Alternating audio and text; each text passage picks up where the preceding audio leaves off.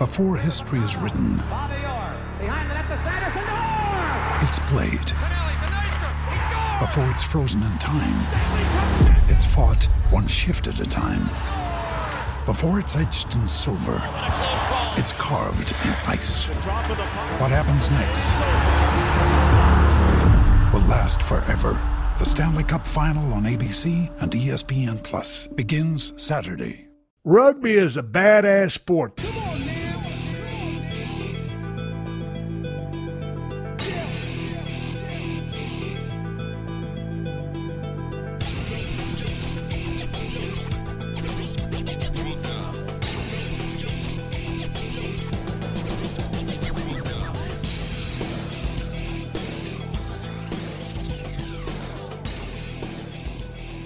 Good morning, good afternoon, and good evening, rugby fans, and welcome to episode 78 of the DNVR Rugby Podcast, presented by Titan Rugby. Titan Rugby specializes in customized gear perfected by players for players. Quality uniforms, bold designs, exceptional comfort. Get your customized rugby gear today. Visit titanrugby.com. That's TYTAN rugby.com. Team discounts are available. My name is Colton Strickler. As always, I'm your host. I just got back from New Orleans last night. Slept in a little bit. Wrote a recap right before I jumped on to record this podcast. But I know a lot of people have been kind of wondering about what was going on, so I thought I'd put it out there in multiple different forms. So I wanted to make sure I jumped on and just kind of read you through my notes and picked out a couple of things that I saw. Just love to, share with you what I saw yesterday. And before I do that, I wanted to mention that this breakdown of the Colorado Exos 26-10 win over the New Orleans RFC is brought to you by MTS Nutrition. MTS Nutrition products are created to be the highest possible quality. MTS Nutrition assures its customers that they are receiving the most advanced and adequately dosed ingredients with no proprietary blends. The reason, so you know exactly what you are putting in your body and that each supplement is as effective as possible. For more information, head on over to mtsnutrition.com. So I guess I'll just start this by talking about just the timeline of events, all the different scores and stuff like that. I'll kind of go through the scoring, and then I'll kind of run you through my notes that I took during the game, and then, of course, sharpen them up on the plane.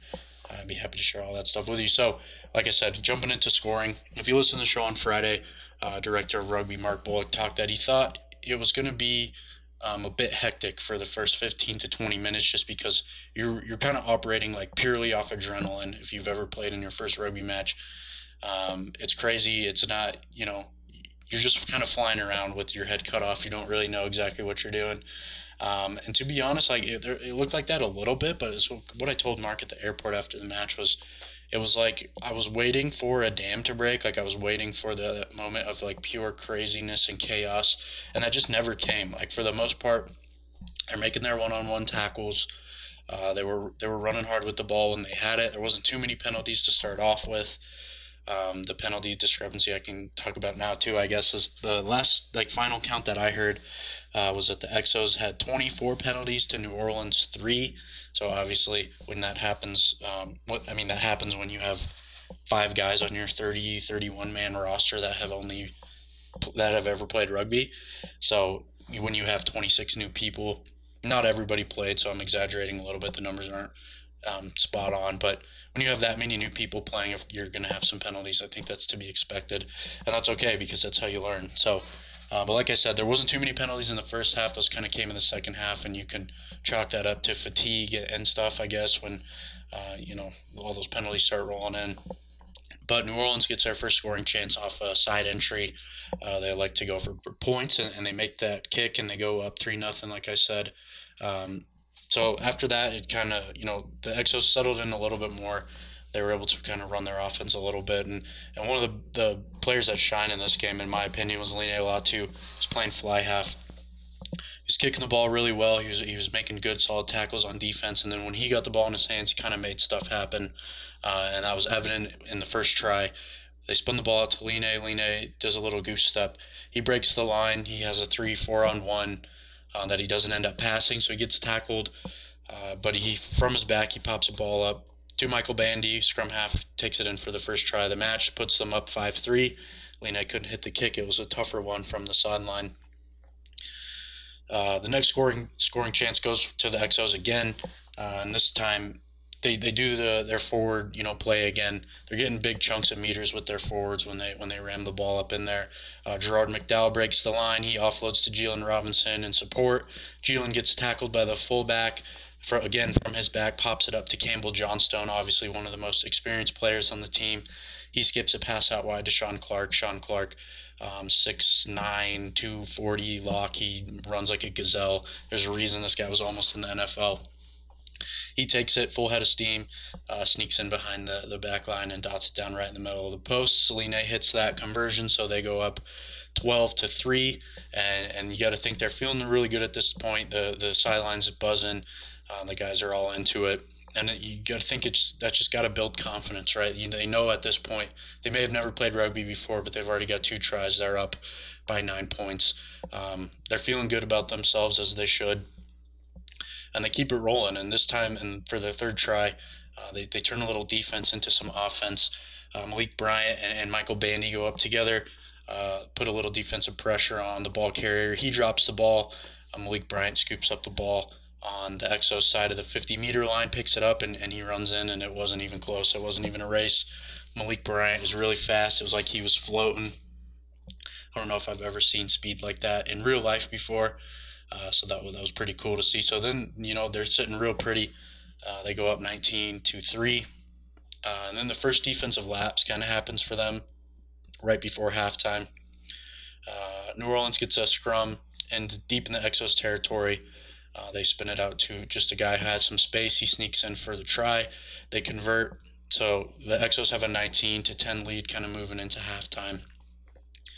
And this is kind of where the penalties really start to pile up, and it could be fatigue. It could be because they're subbing in players that haven't been here as long as the guys that started the match. I think everybody that started has either played rugby for a while or has been, at camp since January when they reported full-time. With a couple, like I said, with the exception of like Campbell Johnstone, he was starting at 13, but Campbell's played rugby his whole life, so it's not a big, it's not a liability at all to have him in there. But as they're getting some more guys playing time, because this was a scrimmage, it kind of operated like a match, but it was a scrimmage. It was a chance for all these different guys to play. They subbed almost like hockey lines at points, like during the water breaks and stuff like that. There was a few guys that played 80 minutes. But for the most part, a lot of guys were subbing in and out. So this is kind of when, penalties start taking over. Even with all these penalties in this third 20-minute frame, doesn't really bite them. It's a lot of back and forth, but there's no scoring. And then the fourth 20-minute frame, that's when the Exos really did play good defense. They played good defense because there was a lot of penalties, but that's put them in a position to, to have a couple goal line stands.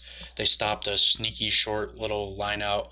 One of my favorite plays in rugby was when they, the lifter just turns around, they throw it right into his chest, and he tries to sneak up the channel on like a 5-meter line out. They stuffed that. They played really good defense. Like I said, there's a lot of different goal line stands in the second half. There's too many to name. And they had their chances on the offensive end too, just didn't kind of work out. I think Chase Stelling had a try. He went to place, and they say that he knocked it on. Casey McDermott Vi was playing a little 8-man in the second half. He picked the ball out of the back of scrum, peeled off the side. He took one in for a try as well. That was held up. So they threatened on the offensive end. They just didn't honestly have that many opportunities in the second half. But they played good defense. They did it with a man down. They got hit with their first yellow card. Jordan Talley came off, but I think the yellow card was intended for Vince Bowman, the former basketball player. But even with 14 men, they played good defense. And again, they turned, they jacked a ball down on their own goal line. They run a couple forwards plays to get the ball, to give them some space to work. Line he tries to kick for touch, doesn't hit it. But Jarrell Patterson has a really nice take in the air. It looked better, it looked good. I was telling Mark too, especially with new guys, especially in these kicks, you just assume that it's going to go out. It's easy to let the ball just go out. You're tired, you don't want to chase it, but they say in rugby that the kick is as good as its chase, right? And these guys chase the ball like dogs after meat. They chase the ball hard. They really did just play hard all around. It wasn't the prettiest. I know I've seen online already some people from NOLA a little bit upset because the ref did take times to stop and explain rules and all this stuff, and that kind of stopped NOLA from quick tapping and playing open rugby. But just, on the other side of that argument, the Exos got penalized 24 times to NOLA's 3, so they had more than enough chances to score. Like I said, Exos played good defense. It wasn't the prettiest match of all time. There's a lot of stuff to work on. The set piece stuff wasn't great. The passing wasn't the best, but it was good enough to win. It was good enough to score tries, and they won the match because of it. So I can kind of take you through some of my notes now. That was a Cliff Notes version of the match, and I got some notes here too that I can kind of read through for you. Like I said, Lionel Latu played great. Was good in the kicking game, good on defense, good on offense. He distributed the ball pretty well. And like I said, when he got the ball, good things happened. One of the kind of the trends that I saw in this match was like a lot of the people that scored the tries were set up by guys that have played rugby before. So Lena gets the line break. He's obviously an experienced rugby player. Pops it to Michael Bandy. He scores a try. Second try, Campbell picks up the ball, skip pass to Sean Clark. Campbell's an experienced rugby player, finds Sean Clark in some space. And then the third try, Malik Bryant teams up with Michael Bandy. Malik is a guy who's played rugby before, and he's just got world-class speed. So picks it up, scores a try. And then the fourth try that I forgot to mention was Jarrell Patterson. Again, defensive pressure. I think Campbell, Johnstone, and Dan Stone both kind of put some pressure on somebody. They get the ball. Campbell to Dan in a 3-on-1, and then Dan passes the ball to Jarrell Patterson. And that's, again, another example of Campbell, experienced rugby player, to Dan, another experienced rugby player. They find Jarrell Patterson, who has never played rugby before, but he's extremely fast, and Jarrell kind of does the rest of the work. So these experienced guys are putting the guys that had never played before, this was their first match, they're putting in position to make good plays, and it worked out for the best of them. That's like I said, one of the things that I saw. Open rugby was kind of what won them the match. Again, like I said, it wasn't the set piece stuff. They weren't dominant in the scrum. They were okay in the line out. It was obviously still a learning experience. You can only simulate it so much, but when you get into an actual match, when you're lining up with another, forward pack and scrumming down, and you're trying to match lineouts, and they're matching your lineouts, and the ball's slippery from the humidity, and you got some nerves and going through you when you're throwing it in. That's when you really learn. You learn the basics in practice, but until you can rep it and run it in a game like that, that's how you learn to play rugby. And that's kind of what happened with this match too. So like I said, open rugby was kind of one of the match, and that's just because they're extremely athletic. They're fast, they're strong, they're huge. When they had the chance to run with the ball in space, they did it. And like I said, that part looked good. Set piece stuff didn't look so good. That's stuff that's going to, take time to master. That's something that they might, to be honest, they might not even have, down by the end of the season when they break for the summer and May. So, like I said, looked like a bunch of guys that hadn't played rugby before, but it got the job done. They knew what they were doing well enough to win. Like I said, Line played really well. Malik Bryant was another guy that played really well. Lots of flashes from some other guys. I know I mentioned Gerard McDowell. I thought he played well. Sean Clark played well. Casey looked really good from the 8-man, rolling around. He looked very comfortable off the back of those scrums. It was fun to watch them tackle is one of the things that I noticed. With football players, they know how to hit, but it's obviously a lot different with no pads, head placement, and all that. I thought the tackling looked okay. Obviously, some misses here and there. That's bound to happen, though. There was a lot of confusion in the second half, which, like I said, is that's bound to happen when you got a majority of your team has never played before. But one of the things I did really like to see is just everybody was having a good time. There was a big hit. If there's a big hit in the game, the tries, all that stuff, the sideline's going crazy. Everybody was just super into it, and they were having fun. Just talking to the guys after, that's the first thing that they said. It was this was just so fun. This is the most fun I've had, playing a sport in a long time. Just talking about how different it was in football and all that stuff. So it was good to see, that's ultimately what rugby's about. It's about having fun. And these guys, the reality of it, this whole thing is designed to just make, rugby players. They're trying to make better rugby players for, America, trying to turn them into international rugby players, and it's never going to happen if they're not having a good time. So it's good to see them out there having a good time.